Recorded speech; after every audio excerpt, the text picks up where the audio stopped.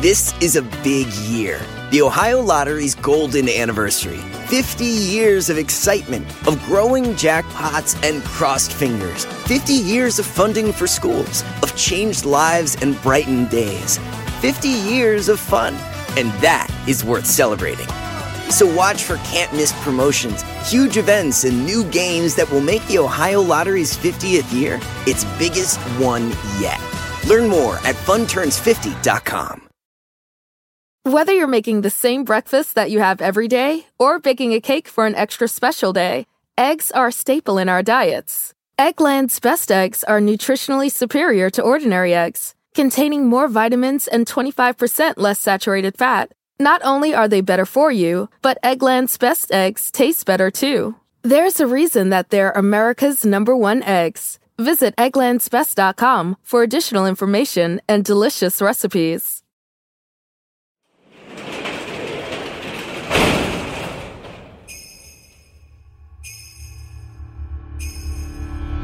JonBenét Ramsey. She was strangled with a cord. Little Miss Colorado. 6-year-old murder victim JonBenét Ramsey. Unknown intruder. Her brother.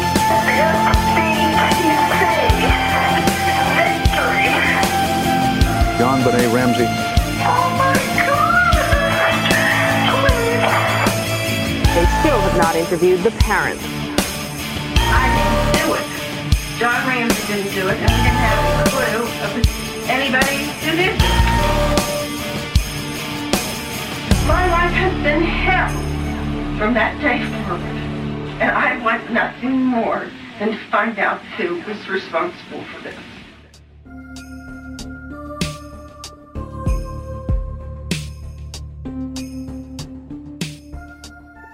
911 emergency.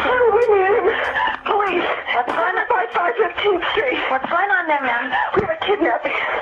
Hurry, please. Explain to me what's going on, okay? There's a note left and our daughter's gone. A note was left and your daughter is gone? How old is your daughter? 6 years old. She's gone. 6 years old. How long ago was it? I don't know. I just found the note. And my daughter's gone. Does it say who took her? What? Does it say who took her? I don't know. There's a ransom note here. It's a ransom note? It says SBTC. Victory. Please. Okay, what's your name? Are you Patsy Ramsey, I'm the mother. Oh my God. Please. I'm sending an officer over, okay? Please. Do you know how long she's been gone? No, I don't. Please, we just got out. Is she right here? Oh my God, please. Okay, Please, there's somebody. I am, honey. Please. Take a deep breath, Please, okay? hurry. Patsy.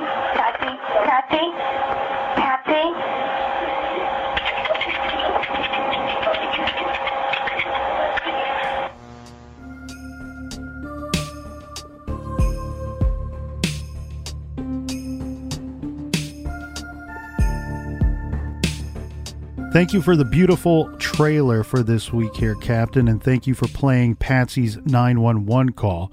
Now, just to clear up any type of confusion, I think we should jump right into a transcript of that 911 call so we can all have a clear understanding what is said on both ends, from the 911 operator as well as Patsy Ramsey. When 911 picks up the call, Patsy Ramsey says, "Police." 911, "What's going on, ma'am?" Patsy Ramsey, 755 15th Street. "What's going on there, ma'am?" Patsy, "We have a kidnapping. Hurry, please." 911, "Explain to me what's going on, okay?"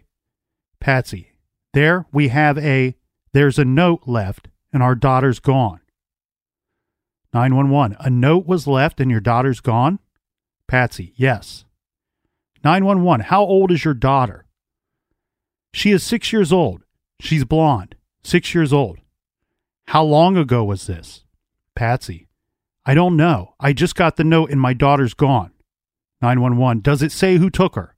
Patsy, "What?" 911, "Does it say who took her?" Patsy, "No, I don't know. There's a ransom note here." 911, "It's a ransom note?" Patsy, "It says SBTC, Victory, please." 911, Okay, what's your name? Are you Kath? Patsy. Patsy Ramsey. I'm the mother. Oh my God, please. 911. Okay, I'm sending an officer over, okay? Patsy, please. 911. Do you know how long she's been gone? No, I don't. Please, we just got up and she's not here. Oh my God, please. 911. Okay, Cal. Patsy, please send somebody. 911. I am, honey. Patsy, please. 911. Take a deep breath in. Patsy. She says, hurry, hurry, hurry. 911 says, Patsy, Patsy, Patsy. At the start of this call, it appears that Patsy Ramsey is asking for the police. Now, we only hear her say police. There are some reports that state that that is inaudible, that we cannot tell what Patsy is saying in that first line. Yeah, and there's some people that speculate that she actually goes to say ambulance and cuts herself off and says police.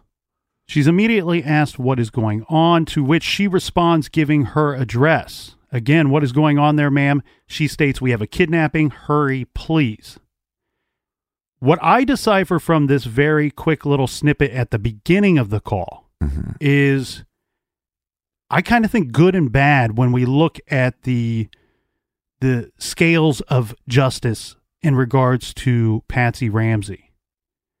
She's doing exactly what I would expect a mother who is terrified at what could be going on. Her daughter is gone and found a ransom note. Right. She is asking for the type of help that she needs, police. She is stating where she is located and immediately stating the problem at hand. We have a kidnapping, and then asking, hurry, please. We've gone through a lot of these 911 calls over the years. Yeah, they drive me nuts. One thing that I've always called into question is when we have a lengthy call and the person is failing to ask for help to respond to the situation until later in the call. Right. Here, this call roughly is about, I was trying to time it, it's a little over a minute. A minute and 42 seconds or something. And we have within 7 seconds of the call, she is actually asking for help. She's asking for someone to respond to the scene. Right. So I think a good sign for Patsy. Where I say that I think a bad sign for Patsy is, and this might be just too much speculation on my part, but it almost appears to me in somewhat of a manner that she believed that she could ask for the type of help that she wants, police or ambulance. She states where they are located and states the problem at hand, the kidnapping. Part of me wonders if she thought that the conversation was going to go any further than that. Right. That, okay, now I'm off the hook. I've made this call. I've told them the help that we need. Let's wait for them to respond. Very good. Here we have the 911 operator asking again, explain to me what is going on. Okay. One thing that I will point out that I think is good for Patsy Ramsey here is... And when you mean good? Good in the sense that, let's say she's innocent of any wrongdoing. Mm-hmm. She goes immediately into, there's a note left and our daughter's gone. Meaning where my first suspicion was that this conversation was going to be over as soon as she said there's a kidnapping, please hurry. Right. Then she's asked what is going on. She, without hesitation, goes into what is going on. She doesn't stumble. Like I would expect somebody that has a lot to hide to possibly stumble at that point in the conversation. And a lot of uhs. And then there's several back and forth about, our daughter's gone and there's a note here. She gives a brief description that it's 6 years old. She's blonde. She's a 6-year-old girl. Yeah. A lot of people give her a check mark in the guilty column for never saying her daughter's name. But in fairness to Patsy Ramsey, she's never asked what the daughter's name is.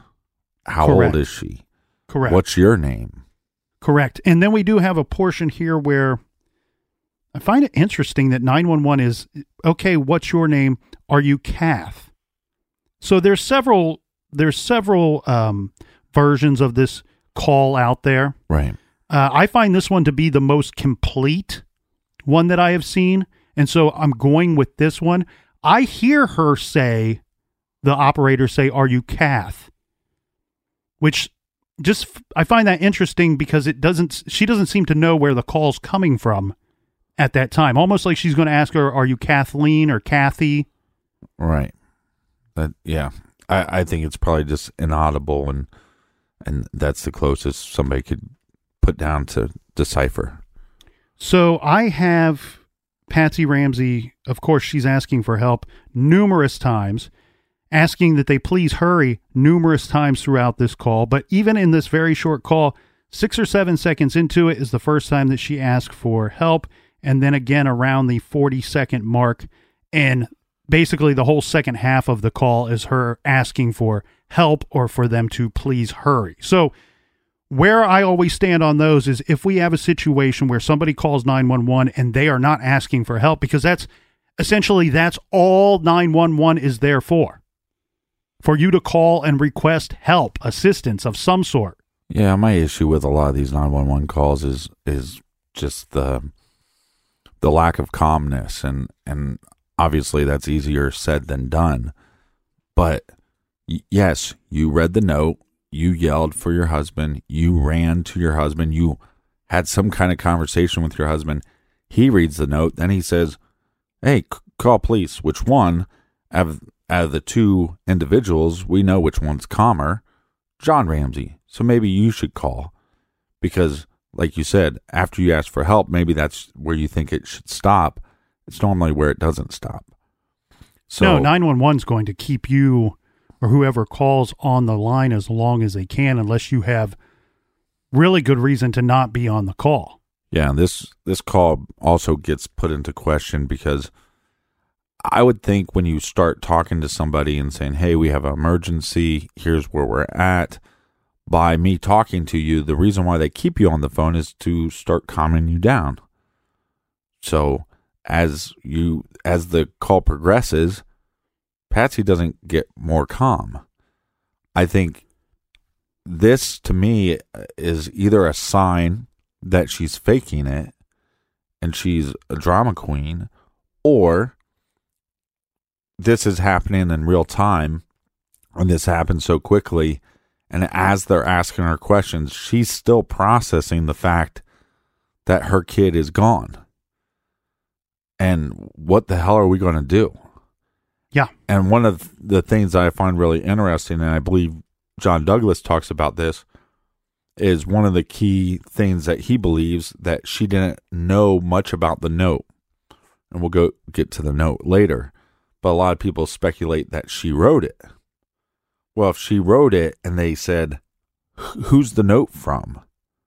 that if she was really familiar with the note, she would have just said SBTC. But it's almost like she has to flip to that part of the note, and then she reads from down to upwards. Mm-hmm. She reads SBTC. That makes no sense. So she goes to the next word to try to find the answer. SBTC. Nope, that's not a good answer. Victory. Oh, that's not a good answer either. See what I'm saying? So if somebody is more familiar with the note, they probably wouldn't have read from down to up. Probably wouldn't have had to flip to the back to the third page to find the answer. That's assuming that she's doing that. But it sounds like the way she's describing things on that 911 call, it sounds as if that is in fact what she is doing. Yeah, it'd be very good acting, I would think, if she's faking that. Well, you said drama queen. I do believe she took some drama courses, be it in high school or college. But here's what it drives me nuts is like, we're always constantly going, well, here's how I would have reacted, or this is how I think somebody should react. Because if John Ramsey called and said, "My name is John Ramsey, my daughter JonBenet Ramsey is missing, she's 6 years old, she's blonde, she's about however tall," that they would persecute him for being too calm and not being emotional enough. Right. Well, to me, I don't try to look too much into to try to figure out the emotions of the person making the call. I never do that. My whole thing is just, I always question when they are finally asking for help, because that's what 911 is. It's truly a lifeline. It is there only to be asking for help. And when somebody is in a situation as severe as this, I expect them to be asking for help very quickly in the call. And the reason why I always reference that is because if it's a put on, if you're only calling 911 because you feel that that's what you are supposed to do or how you are supposed to act in this situation, and you in fact did something terrible, then really you don't want help to show up.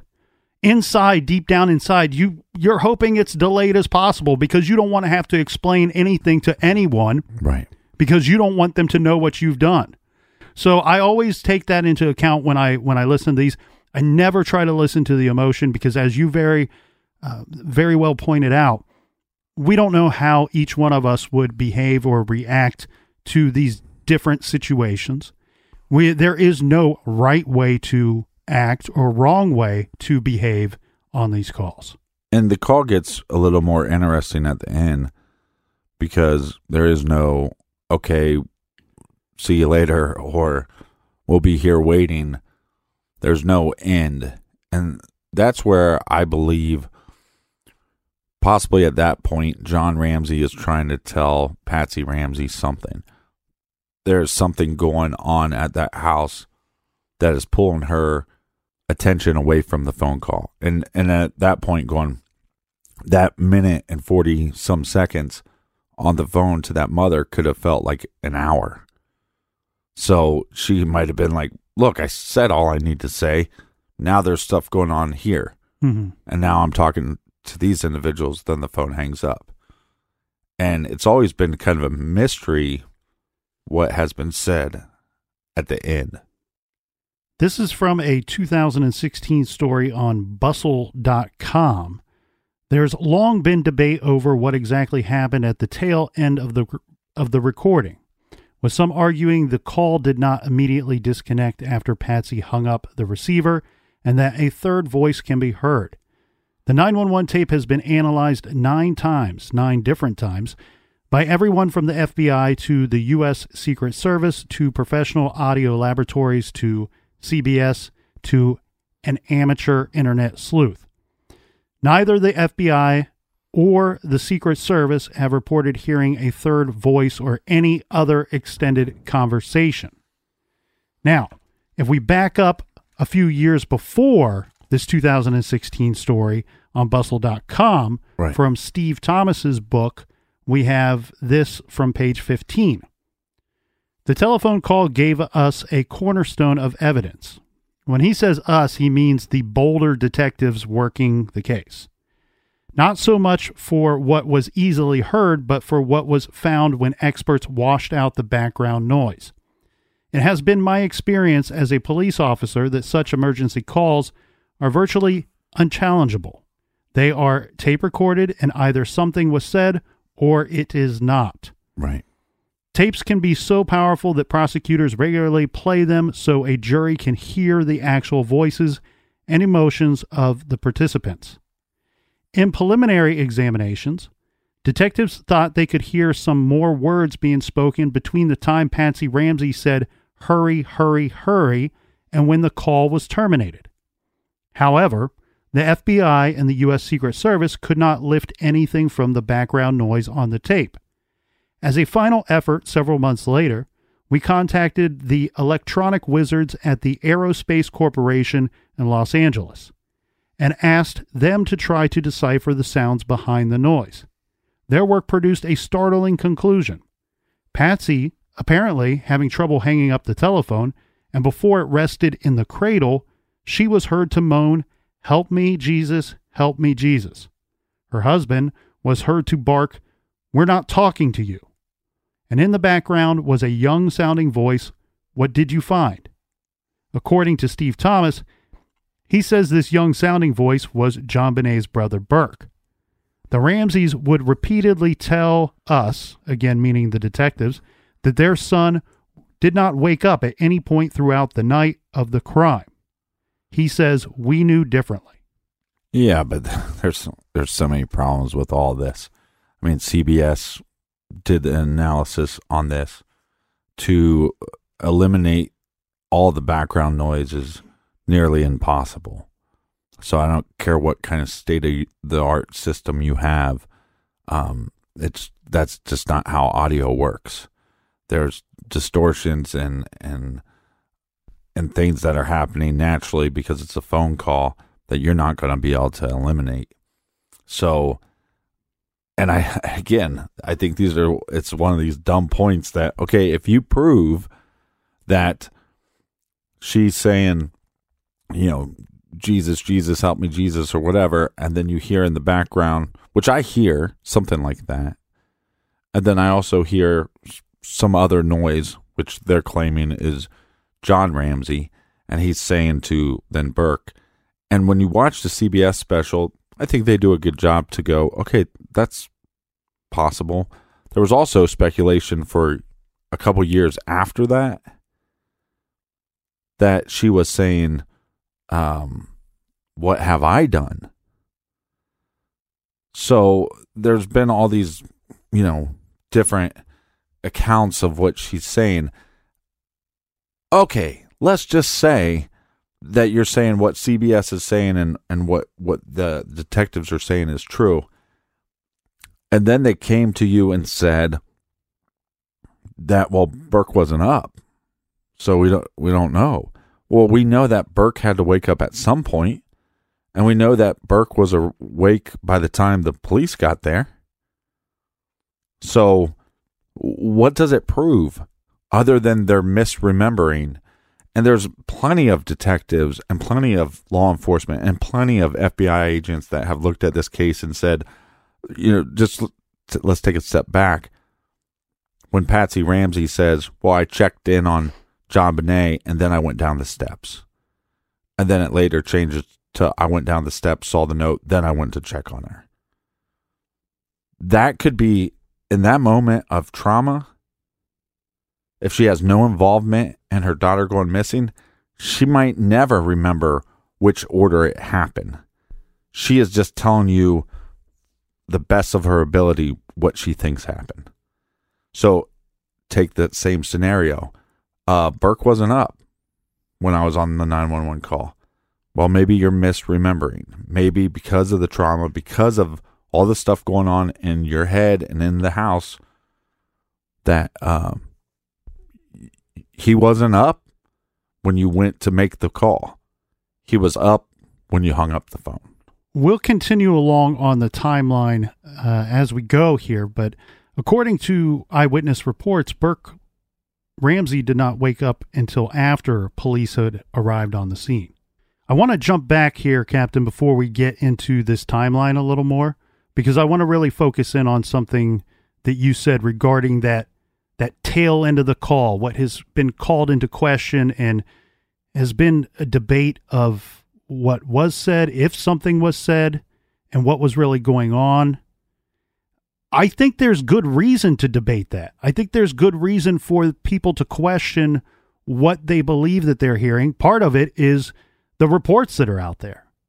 Depending on who you look at, depends on what report you get on what is, if in fact anything, at the tail end of that call. Right. I personally cannot hear. I hear something. I can't hear the words that are said. I believe what I'm hearing is at least two different voices, but right. I wouldn't say.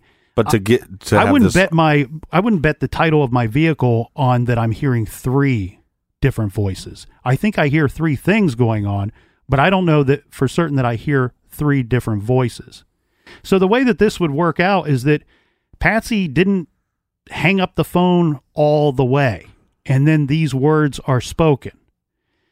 Again, I find it interesting that we have so many different, let's call them scientists for a lack of better words, right? So many different scientists coming out and saying, oh, we did this to the audio, we did that to the audio, and this is what we heard. Oh, we didn't hear anything. We can't clean it up. We did clean it up. Varying reports.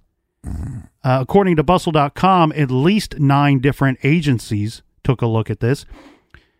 Regarding Steve Thomas, I believe him to be, is what I should say, a reputable detective. If he says this is what they found, I do put some weight to that. Where I won't go all in on his statement is this has never been presented in the court of law. And therefore, I have to go with his word.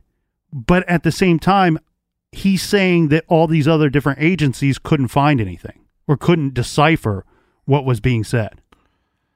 Right. And like I said, I think you could start saying that you hear these words and then you start hearing those words. And if you take a different term, then maybe you start hearing that term. And the audio is just not clear, and there's just not the technology to clean it up to the point where it's definitive that there is another voice. I also, again... Or at least to the point that it's been played in that manner for the public. Right, but I don't understand what the gotcha moment would be. That if the gotcha moment, I would believe that would be that Burke was awake. Right. That's a very pivotal moment in this case. I don't think it is. But why would they lie about that? I'm not saying that they.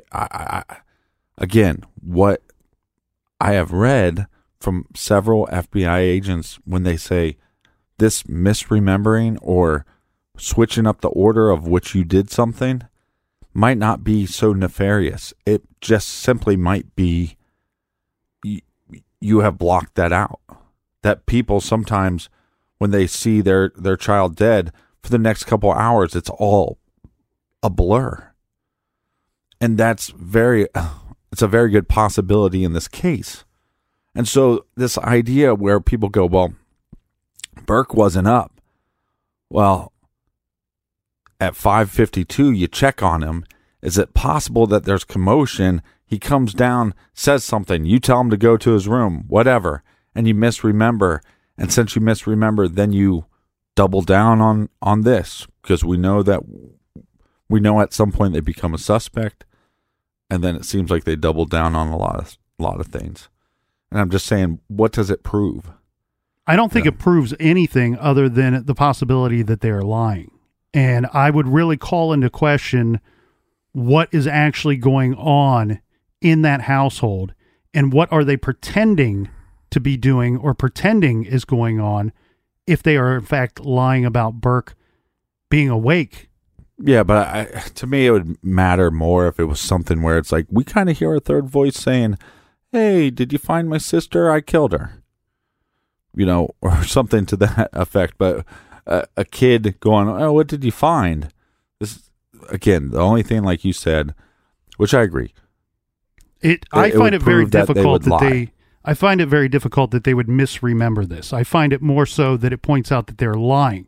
When you have something that indicates possible deception, you then have to call everything else into question. It doesn't make them look so credible going forward. The other issue that I take with this is then it calls into question, well, if in fact you are telling the truth and he slept through this whole thing, why didn't you wake him up to ask him any questions? He possibly could have seen something or heard something or offered something of value for the investigation or to the parents, who at that point should be calling for help, also should be looking for their daughter or searching the home. Well, again, with the best technology, I think it's too difficult to clean up to say for certain what is said at the end of that tape.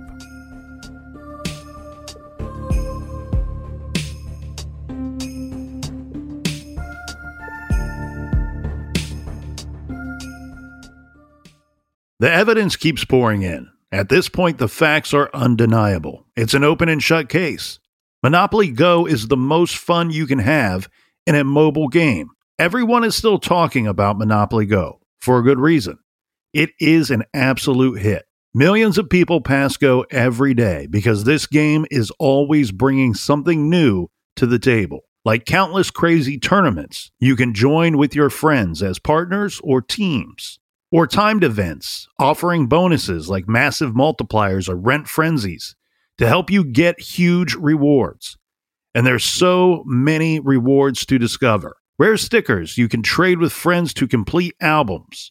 Delightful emojis to taunt people with when you raid their riches. Unique playing pieces and so much more. The verdict is in. With Monopoly Go, there's something new to discover every time you play. So don't miss out.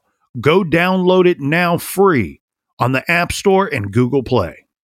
Do you want to set your child up for success? Of course you do. That's why you need to check out IXL Learning today.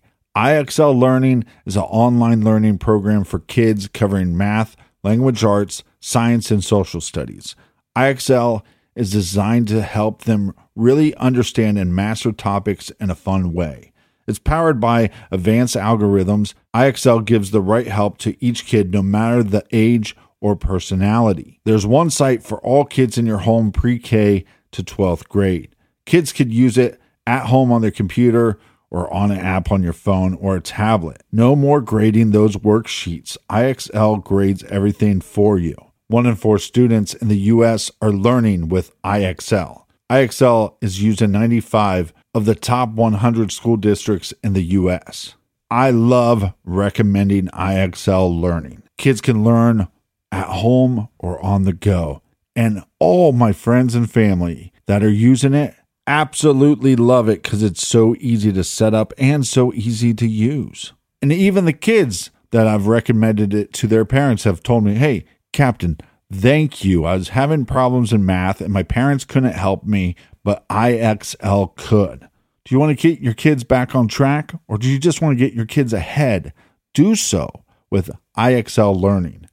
Make an impact on your child's learning. Get IXL now. And True Crime Garage listeners get an exclusive 20% off IXL membership when you sign up today at IXL.com/garage. Visit IXL.com/garage to get the most effective learning program out there at the best price. Check out IXL.com/garage today.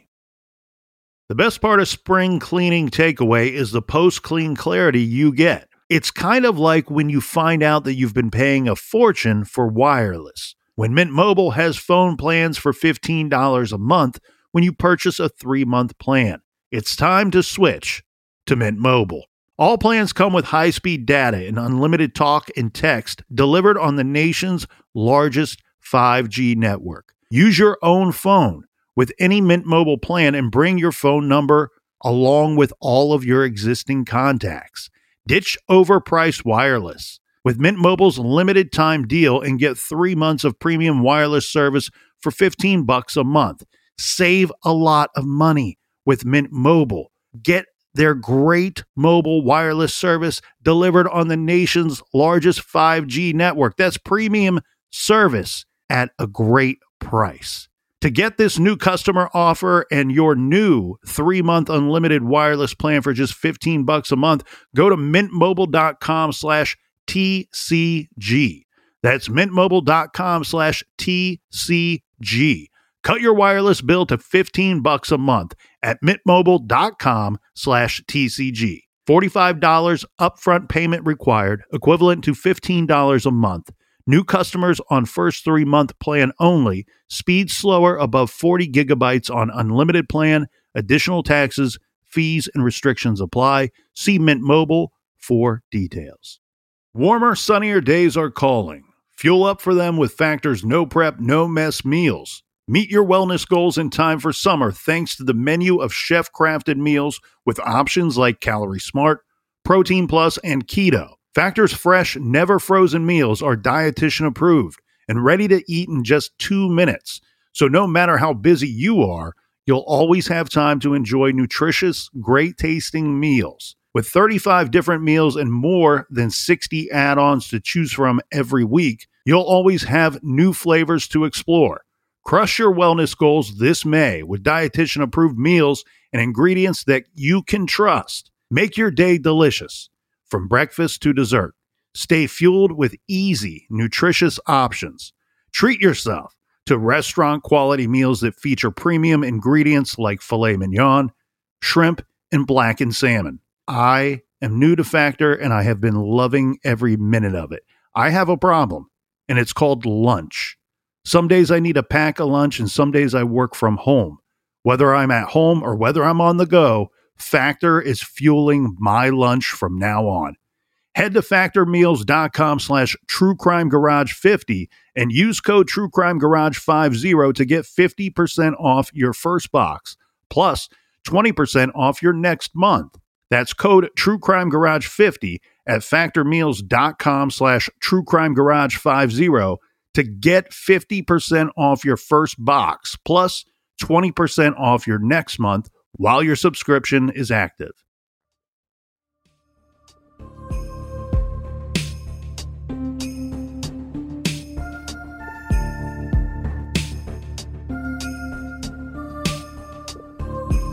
All right, welcome back. Cheers. This week we are drinking Citra Noel Hoppy Holiday Ale by Columbus Brewing Company. Garage grade 4 1/4 bottle caps out of 5. Thanks again to everyone who has contributed to this year's beer fund. Happy holidays out there to everyone in the Garage Army. After the 911 call, the Ramseys call Fleet and Priscilla White, and then called John and Barbara Fernie. There is some dispute about who was called first, but regardless, due to other events in this timeline, we know that the calls were made before 5:59 a.m. As we go forward with the timeline, let's keep in mind that there are different reports having different details within the timeline. There are a lot of moving pieces and a lot of witnesses providing information to fill out that timeline. So we will try to deliver this portion in the most clear and concise manner that we can. At 5:59 a.m., Boulder police officer Rick French arrives on the scene. He arrives at the home of John and Patsy Ramsey just before 6 a.m. in a BPD, Boulder Police Department, marked car. What is not in dispute is that the fact that Officer French was the first law enforcement officer to arrive at the Ramsey house.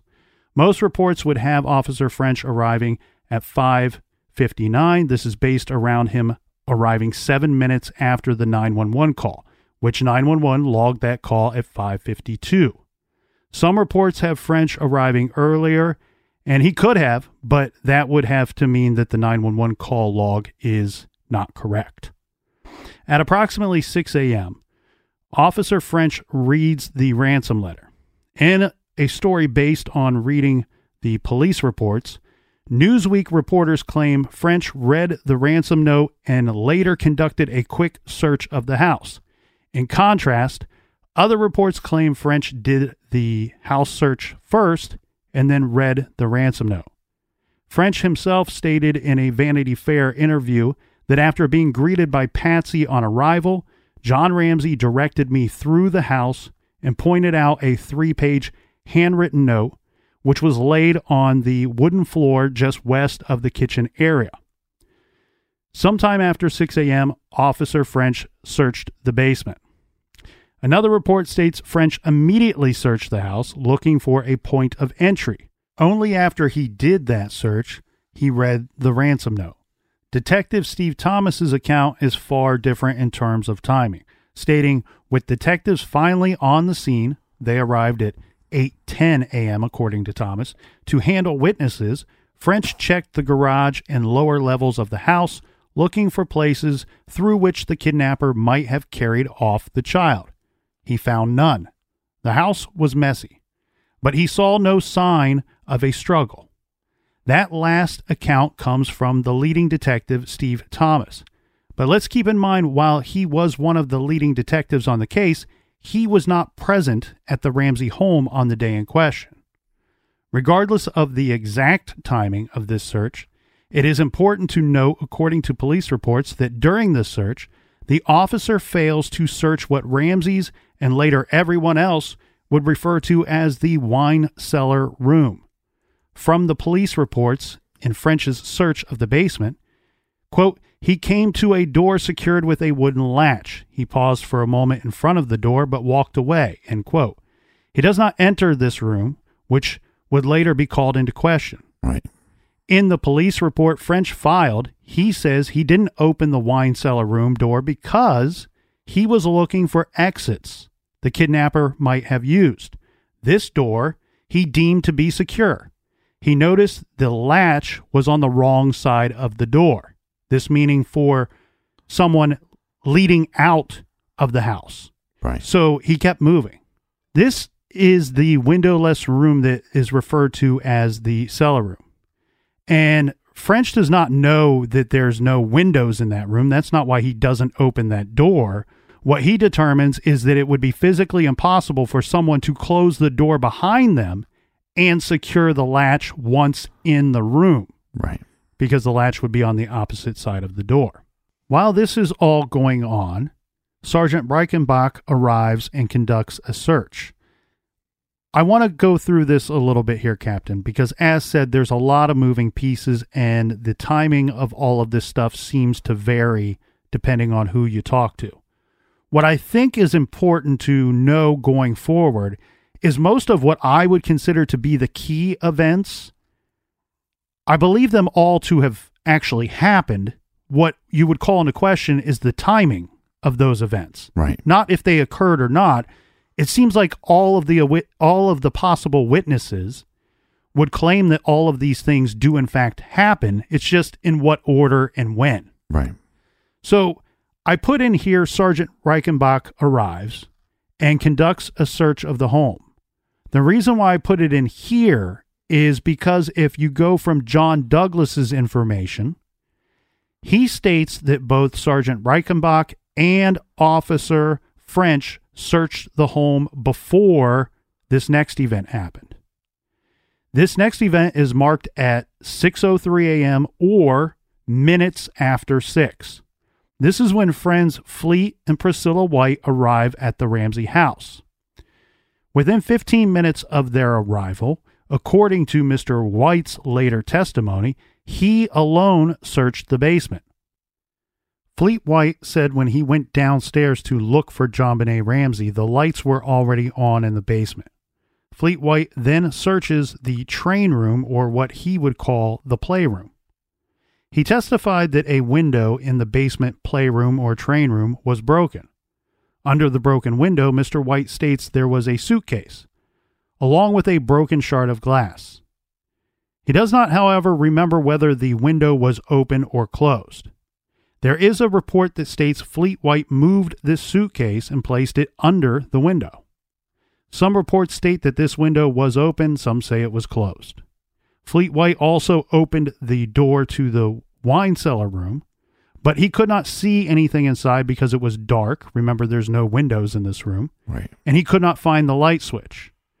Anybody that's familiar with this home and the layout of the home, one thing that's always been called into question is that the light switch for this wine cellar room is in a strange spot. It's not in that go-to spot that one would immediately turn to naturally to flip on the light. Right. He doesn't see anything, and he said he closed the door and secured the latch. Now, according to Steve Thomas, he says at 6:30 a.m., Fleet White searches the basement. Same incident with a slightly different time and description of observations. Thomas's notes state that within approximately 10 to 15 minutes of his arrival, Fleet White searched the basement of the Ramseys' residence.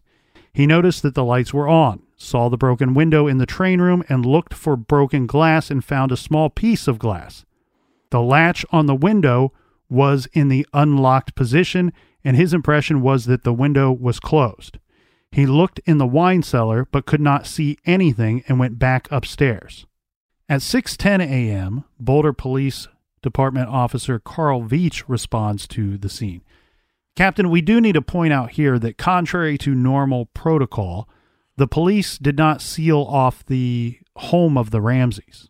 Yeah, they missed a lot of things with protocol. Yeah. In other words, any person in the Ramsey house could and did move freely throughout the home at this time. This includes officers and the Ramseys and the Whites. As we know, Fleet White at some point, even though in dispute of the exact timing, did search the lower level of the home. Well, anytime that there's a victim that is that young of age, and then you have a ransom note or a kidnapping situation, what I've heard is that you're supposed to go, okay, let's prove this theory first, that the child is not in the house, that something didn't happen in this house, and we're not trying to cover it up with this tactic.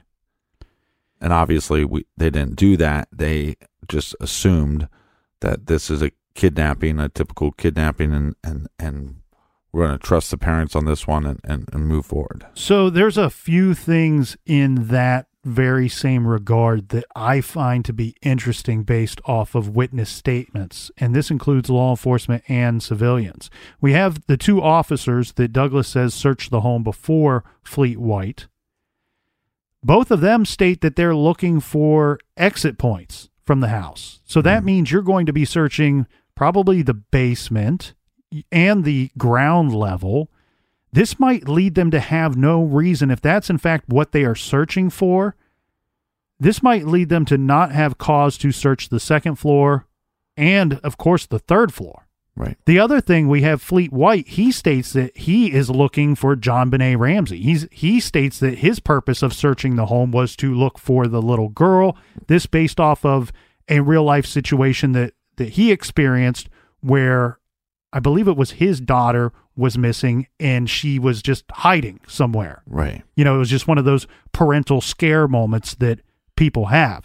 The difference here is he wouldn't have. Note. There's a ransom note, but I don't believe if you believe Fleet White's account, he very likely would have no knowledge of this ransom note before he went off on his search. Right.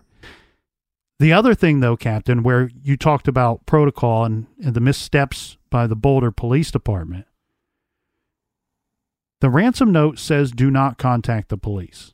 And one standard bit of protocol, I would guess here, I'm making an assumption. I do not know this to be true. Uh-huh. It seems very strange to me that when you are reporting a kidnapping with a ransom note, that Boulder responds by sending a marked police car to the scene. That's the first car that shows up. It seems to me like it would be more beneficial to that exact situation if you would send at least a detective in an unmarked car. Right. So a lot of things going on here. I say all that, but I also question current day, present day, even 1996. How much experience would a police department have with a kidnapping and a ransom note? That's kind of an old school crime. Yeah. I wonder how often these protocols are taught. I know that they have kidnappings and they deal with abductions and missing persons cases, but one, in fact, where there's a ransom note saying, hey, this person's going to die unless you give us this money. Well, I just find it so strange how many people the parents called to say, hey, look, JonBenet is missing. Come over. Come to the house. Yeah, just after 10 a.m. is when family friend John Fernie arrives. His wife, Barbara Fernie, came later, and that's reported as just before 6:20 a.m. So we have Fleet White, Priscilla White, John Fernie, Barbara Fernie, all at the Ramsey house as of 6:20 a.m. This is about a half hour after the 911 call is placed. Right. We also need to keep in mind that not only do we have all these extra civilians in the house, but we also have several officers that have arrived. They're trying to assess what's going on. They're talking to John. They're talking to Patsy. And what John says is that after he was aware that something was wrong, that he did check the first floor doors. He found them all to be locked. He says that the Ramseys, in fact, had a security system, but it was not engaged, and that their dog stayed at a friend's house that night. The dog was not in the house the night in question. John said he saw no signs of forced entry, and the Ramseys say they heard nothing during that night. Yeah, but this is where it gets kind of messed up, though, because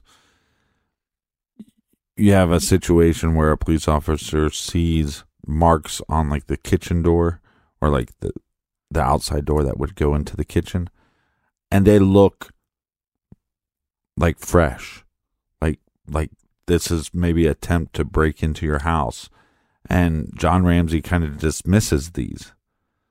Like, well, I don't know if those are new or old, because he has this habit of, one, forgetting his keys and just breaking stuff to get into his own house. Mm-hmm. and not fixing it. So that makes this situation even more difficult. Yeah, and I believe they find those marks the following day. Now, just before 6:45 a.m., John Ramsey calls the pilot. Remember, they're supposed to be getting on an airplane.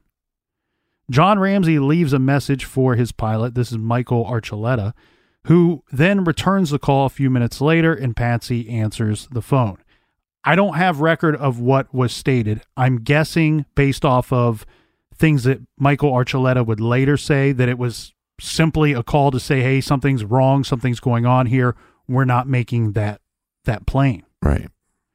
At 6:45 a.m., Officer Sue Barklow arrives at the Ramseys' house. About this same time, victim advocates arrive at the Ramseys' house. They are called in as they are advocates trained in helping families through traumatic situations. Mm-hmm. When they arrive, apparently they arrived with bagels and coffee. Priscilla White, about the same time, calls her niece, who is back at the White's house. We will know what that call is about in a bit. At 6:50 a.m., Officer Weiss and Officer Barklow were photographing and fingerprinting areas of the house. Officer Veach had collected the ransom note. At 7 a.m., Burke Ramsey is awakened and dressed. There are two different accounts of how this went down, but they're both very similar. One account states that it was John Ramsey, Fleet White, and Mr. Fernie, right, who woke up the young boy and got him dressed and got him ready to go. The other story states that it was just Fleet White and John Ramsey. At 7:13 a.m., Reverend Roll Hoverstock from St. John's Episcopal Church arrives at the Ramseys' home. This is their reverend. This is the church that they attend. After the reverend arrives, 9-year-old Burke Ramsey is taken by Fleet White and John Fernie to pick up the Fernie children, presumably at the Fernie home, and then taken to the White's home. There was some action during this whole movement of Burke, let's call it. Right. Where police want to ask Burke if he saw anything. Remember, right now we are investigating a kidnapping of a little girl that occurred inside of a home where there was 3 other people that night. Mm-hmm. 3 potential witnesses, whether they saw something, heard something. Right. What the officer is told from all the, and I'm using air quotes here, Captain, general accounts that I have seen, states that John Ramsey instructs the officer that Burke was sleeping the entire night and he saw and heard nothing. Basically, he has nothing to offer to this investigation.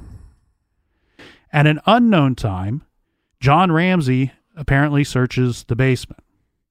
Mr. Ramsey also searched this basement area alone, according to some stories. He testified that he found the broken window partially opened. Under the broken window, Mr. Ramsey also saw the same suitcase seen earlier by Mr. White. Mr. Ramsey testified that the suitcase belonged to his family, but was normally stored in a different place. Mr. Ramsey then returned upstairs. In his 1998 testimony, John Ramsey provided several different times for when he searched the basement on his own. He first states, quote, "It would have been that time period, 7 to 9. And later reiterates it was probably sometime between 7 and 9. When asked whether it was before or after the Whites and the Fernies arrived, John stated, quote, "I think it was after, because they came fairly early." He then reiterated, quote, "The best I can do is it was, I believe, after the police came, because they had gone through the house before I figured out what I'm going to do. It was before 10 o'clock. They had already done some preparation before that, so it would have been before, probably before 9. So then somewhere between 7 and 9.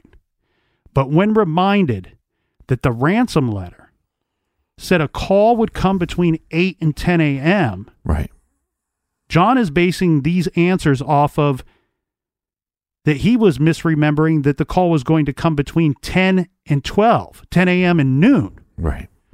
as he had supposed. John made clear that he had visited the basement prior to that time since. He states, quote, "When we were ready for the phone call, I was prepped about what I was going to say, and I was getting the family ready. And so between that period of time, we were just waiting for the phone call, and I was near the phone.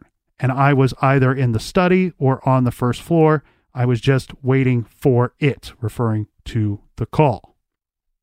And this is one of the biggest problems with the whole damn case is the misremembering and the eyewitness accounts from everybody. It's almost like you have to kind of throw most of them away because they don't line up with other people's accounts. Mm-hmm. But also this is because you first have to go into the scene and determine whether or not it's a kidnapping. If they would have done their due diligence there, they would have found JonBenet Ramsey in the wine cellar. Once they find her in the wine cellar, now you have to lock off this scene. Now it's a crime. And now what we need to do is try to, because we know it's like 12-1, that somebody that young, if not more, percentage is higher, that somebody in her family killed her. So now you have to separate the three that were in the house and start questioning them right away. And this is not done by law enforcement. Yeah, look, and I hate to come down hard on Boulder Police Department because this is a strange situation. Nobody can doubt that. After we know what we currently know, it's going to get even stranger. But where I kind of fault them is, Captain, I feel like me, you, and some of our garage friends could have showed up to this home and done somewhat of a better job, just being uneducated individuals that are just guessing as we go. Yeah, I think the difficult thing here is that you have quote unquote grieving parents. And so therefore, again, it becomes one of those things where it's easier said than done, where you have to assume that nobody's telling you the truth from the get-go and let the evidence tell you what to believe. But I think that's hard to do when you have this mother crying and kind of causing a scene. Well, you're giving us too much credit. I'm not even taking it to that level of sophistication. I just mean if you show up to what is deemed or believed to be at the time a kidnapping, that I feel like there are already missteps just for that kidnapping, not even based off of anything else that we will figure out any of the events to come. So I do want to point out by this time, and it is reported again, I apologize to everybody, but I can't make this stuff up. This is what's out there. This is the information that's out there. This is what we have to deal with. There are varying times on this statement as well, but I believe that by this time, I believe the earlier statement, that by this time in our time frame, roughly we are around the 7-ish to 7:30 mark. Mm-hmm. By this time, they have done two things that were very smart and that you would do in a ransom type situation. By this point, they have set up a trap and trace on the Ramseys' home phone. And they've also stopped all police radio communication regarding the kidnapping. This is important for several reasons.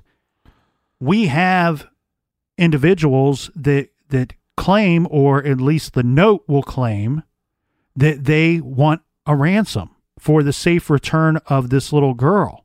They very likely could be monitoring police scanners, listening into what calls are going on to see if the Ramseys, in fact, did contact the police and what the police are doing. What is their movements? What is their strategy at this time? So they canceled all police radio communications, and now they are going to communicate via phone, which that's going to complicate matters because they're not used to doing that, and not everybody has a phone on their person. But that's what they have to deal with. Now, going through all of those things that John Ramsey said about the timing of when he searched the home on his own, searched the basement on his own, We go through that. It's a bit tedious, but you have to go through it because there's going to be a lot of questions about what he could have been doing during that time or when he, in fact, searched the home by himself. We included all of his words so that you know that we're not just making this up. This comes from actual words. This is from evidence. This is from his statements that he put out himself.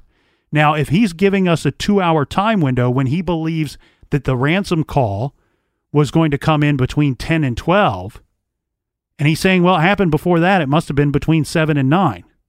You almost wonder if you have to back that up a whole hour because he's off on when the call's supposed to come in. The call's supposed to come in between 8 and 10.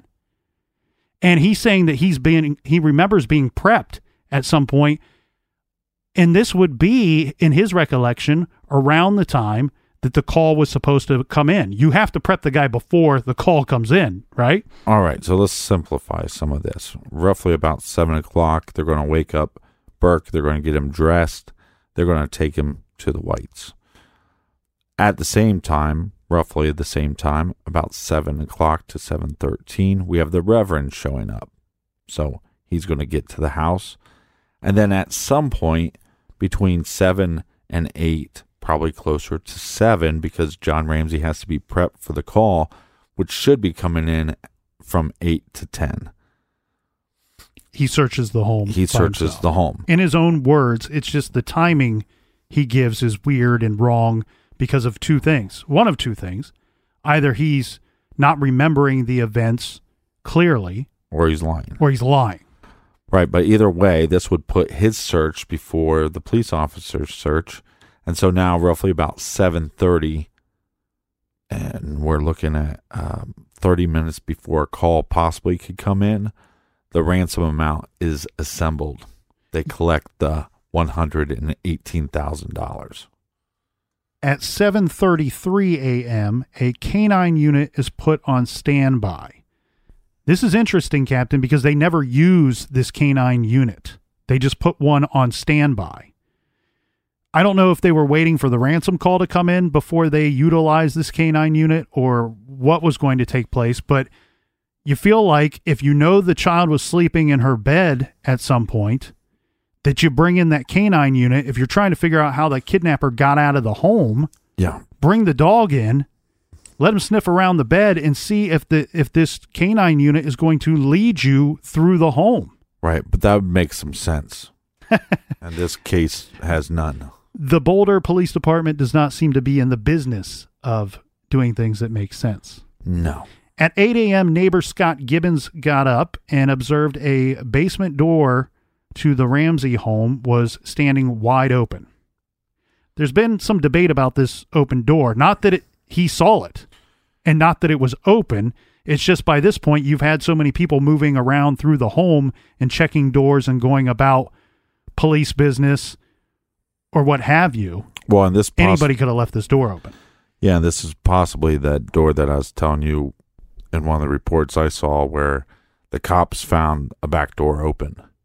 So this could be that back door that you're talking about. Correct. So this is where I think we can back up John Ramsey's statement of what time he was searching the home by himself or the basement by himself.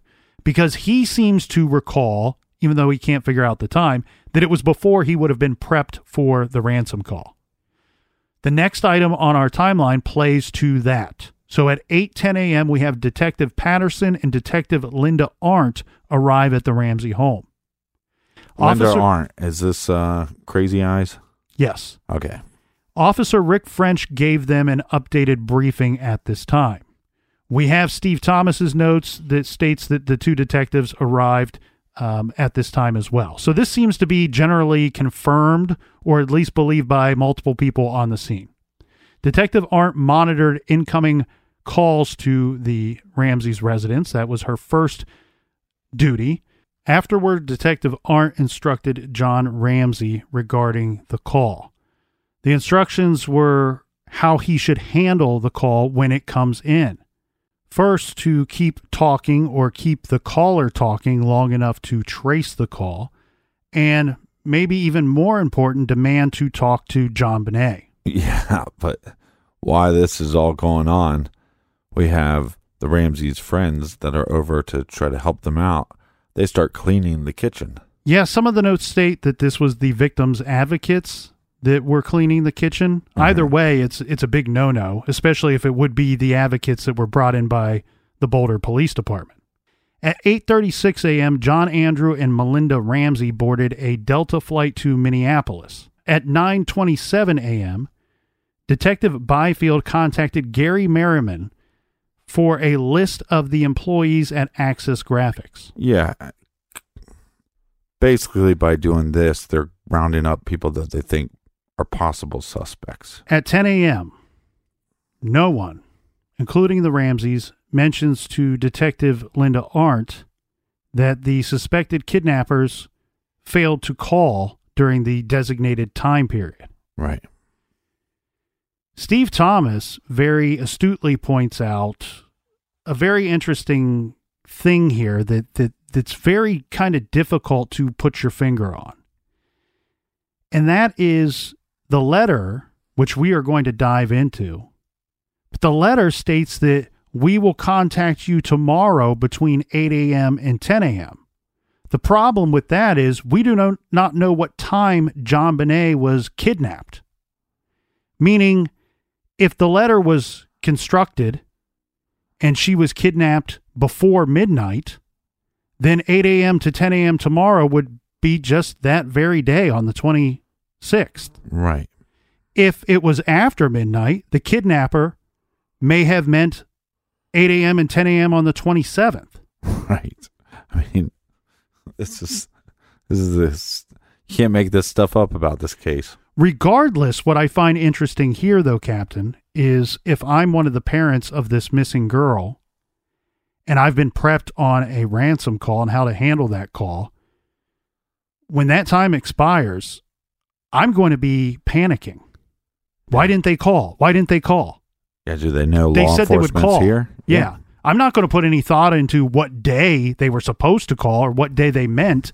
I'm going to go off of, I'm panicked. I haven't heard. I'm supposed to get some instruction on how to get my daughter back. Right. Or I'd use my brain and say, okay, they didn't call.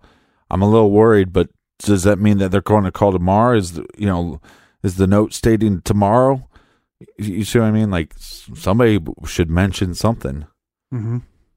According to Steve Thomas's notes, at 10:30, at approximately 10:30 is exactly what he states, Detectives Linda Arndt and Fred Patterson, they sealed off JonBenét's bedroom. About time. Yeah, it's about time Good that job. you've done that. Way to go. Pat yourself on the back. At 10:30 a.m., after doing this, all additional police officers and the victim advocates, this is everyone law enforcement sent to the home other than Linda Arndt, they leave the Ramsey residence. So that means we now have Linda Arndt at the home, one detective, one member of law enforcement, one single person. Yeah. With Patsy Ramsey, John Ramsey, the Whites, the Fernies, and the Reverend. Well, the Ramseys really liked her, though. Even though she has crazy eyes, the Ramseys, it seemed like they felt comfortable with her. Well, I just wanted to point out that we have one law enforcement member here and 7 individuals, 7 civilians in a big, giant house. There are things working at the police station during this time. Right. However, how could the officers and the other detectives, there's a sergeant amongst them, all decide to leave and only leave one officer there with 7 people? This, to me, seems like pure insanity on behalf of the Boulder Police Department and totally unfair to one of their own, unfair to Detective Linda Arndt. Yeah, but she's going to tell 2 different stories. So I don't think we need to get into too much detail, but it seems like initially she's like, yeah, they were cooperative and I was trying to help them out and they were talking to me. And then it seems like years later she changes her story, and that's where she has that famous interview where she's saying, and I was holding my gun and counting my bullets, you know. It's like, one, why are you counting your bullets? And why are you afraid? None of these people have guns. Yeah, I just think that whole move is totally unfair to Detective Arndt by her fellow officers to leave her there by herself. Well, to be fair, nobody wanted to be seen with her crazy eyes. It's too much for one officer to handle. We got 7 people moving around a crime scene. But they're not... Yeah. Right, and then on top of that... It still has not been designated a crime scene by law enforcement. I mean, they blocked off... Haven't we agreed room. that that's one of the problems? Yes, big problem. Yeah, that's a big problem. Here's another misstep by the Boulder Police Department. Now we're going to leave just one of our officers here to... Yeah, okay, so the thought at the time is, yes, there was a kidnapping. Maybe she doesn't need to be monitoring everybody inside the home. But maybe that should have been in consideration, 1. And 2, we've cut off radio communications. Yep. What if the ransom call comes in? You've left 30 minutes after the call was supposed to come in. It just makes absolutely zero sense. We have one officer there. She'll handle it. Yeah, it makes no sense. Between 10:40 a.m. and around noon, John Ramsey is unaccounted for. What this means is that Linda Arndt, the only officer on the scene, does not know where this man is during this time frame. Doesn't he go to check his mail or something? That was the rumor. That was the story that came out early in this whole big mess. Who gives a shit? Who gives a shit about your mail? Well, that's what people point to. God. People say this man did not care that his daughter was missing at the time, did not care that a ransom call could come in because he left the home to check the mail. Linda Arndt kind of makes an assumption here. Remember, she cannot account for him. She accounts for him around noon, she says, when she sees John sitting by himself and he's reading some type of correspondence, maybe a letter or something. She makes the assumption that he left to go get the mail. Okay. We know years later that is in fact, we can't say in fact, but I would guess very likely untrue that he left the home to get the mail. The mail slot was in the front door. Yeah, the mail comes into the home. Sense. You don't have to leave the home. So he could have very well picked up the mail or just picked something up from his desk, tried to occupy his mind. We don't know. What we do know is he is unaccounted for roughly for an hour. She doesn't know where he is. Linda Arndt does not know where he is. Again, that's not the fault of the family. That's the fault of law enforcement for leaving one officer behind, not being able to keep an eye on everybody. But it's interesting because the other adults in the home are accounted for during this time. Now, we have Linda Arndt, who is left with a cell phone. This is her method that she's been told she needs to use to communicate with her fellow officers. Mm-hmm. During this time, she feels like she's losing control of all the people there, losing control of the scene, if you want to call it that. And she sends losing 2 pages. Of her eyebrows and eyes. She sends 2 pages to officers requesting backup that she would like for them to call. You know, you send a page, they respond. She was going to tell them, I need some additional officers here. I'm outnumbered. And I wonder what made her... Look, I'm not saying that she's telling one story and then saying another. That's what I said before. But that's what it kind of seems like. But maybe there was something that happened during being there by yourself that she went, wait a second, something's not right here. And that's when she started calling for backup. Yeah, twice she called. Well, she sent a page. Both times they didn't respond to them. She never had the opportunity to ask for backup. She's asking for backup, Captain, because she feels she's lost control of the scene. She's lost control of all these people that are there. Control. Yeah. She's supposed to babysit them. She knows for a fact that one of them, John Ramsey, is unaccounted for a certain period of time. Yeah. Around 1:00, Heather Cox, she is at the White's home. She answers the phone, and she is told by Priscilla White to bring Burke Ramsey back to the Ramsey home. Uh-huh. Now, at around 12:30, again, we have John Ramsey, according to Linda Arndt, sitting by himself. She decides, and again, I apologize, there's several different versions of this story, But she says that around just before 1 o'clock, she wanted to give John something to do. So she asked John to search the house.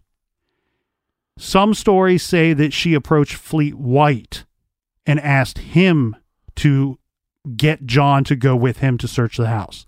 I actually think these varied stories in this particular situation could be extremely important based off of what people's suspicions will be because of their movements and what people will come to the defense of John Ramsey in those suspicions. Yeah, but really this case should be called JonBenét Ramsey. Close enough. Good enough for Jazz, right? I mean, because every story has a combating story. Yeah, because the people telling you the story, other than us, they all seem to have an axe to grind. Right. They've They have concluded agenda. what happened. They figured out what has happened, and they're going to sell it and spin it to you in that manner. We're going to try to give you the story from all the different angles and let you decide what took place. Yeah. Now, I'm going to really try to sum this portion up. But I'm not going to let you decide on her crazy eyes. Definitively, she has crazy eyes. To sum it up here, Captain, in the shortest form, either Arndt asked Fleet White to search the home with John, or she asked John, and then John took Fleet White with him. This is interesting because of what we will learn, and we'll get into that eventually. Regardless of how this goes down, of who asked who, Steve Thomas says that they were instructed to search the house from top to bottom. However, John opted to head directly to the basement instead. Mm-hmm. According to Steve Thomas's notes, John Ramsey led Fleet White to the basement, where they first went to the train room and examined the broken window, and John said he broke it a few months ago. They searched for glass on the floor. The men next searched a shower stall located in the basement. Mr. Ramsey then noticed a fireplace grate propped in front of a closet, and Mr. White moved the grate so the closet could be searched. Upon finding nothing unusual in the closet, the men proceeded to the wine cellar room. 1:04 p.m., this is the time given in Steve Thomas's notes, Mr. Ramsey entered the room first, turned on the light, and upon discovering JonBenét's dead body, he shouted something in regards to that discovery. There is another version out there that states Ramsey shouted actually before turning on the light. This is called into question because remember, we have Fleet White who says he went into that very same room earlier, couldn't find the light, and did not see anything. JonBenét had black duct tape covering her mouth, a cord around her neck that was attached to a wooden garrote, and her hands were bound over her head in front of her. She was covered by a light-colored blanket. The blanket covered her torso, but not her head, arms, or legs. John Ramsey ripped the duct tape from JonBenét's mouth and attempted to free her hands of the bindings. Fleet White came running up the stairs, yelling, "Call 911, call 911. He then runs to the back office located on the first floor, grabbing a telephone, but remember we have Detective Linda Arndt is still in the home at this point. So using the cell phone, she calls 911. And John Ramsey, which is carrying JonBenét up the stairs, he then sets her down, and for some reason Detective Arndt is going to pick her back up and carry her into a different room, the living room by the Christmas tree. This is where John Ramsey kneels beside the body and repeatedly says something like, "My little angel," over and over again. Friends had to carry Patsy Ramsey because she's too stunned to walk over to the body. Yeah, and the next part I didn't believe. I actually had to hear it from Patsy Ramsey's mouth herself, but she actually asked God to raise her daughter from the dead, saying, "You raised Lazarus from the dead, raise my baby."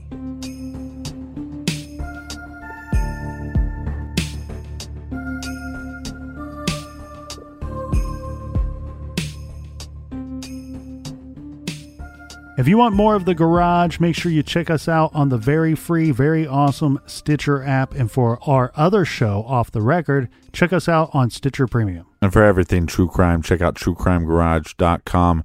Join us next week for episode 3 of JonBenet Ramsey. Until then, be good, be kind, and don't litter.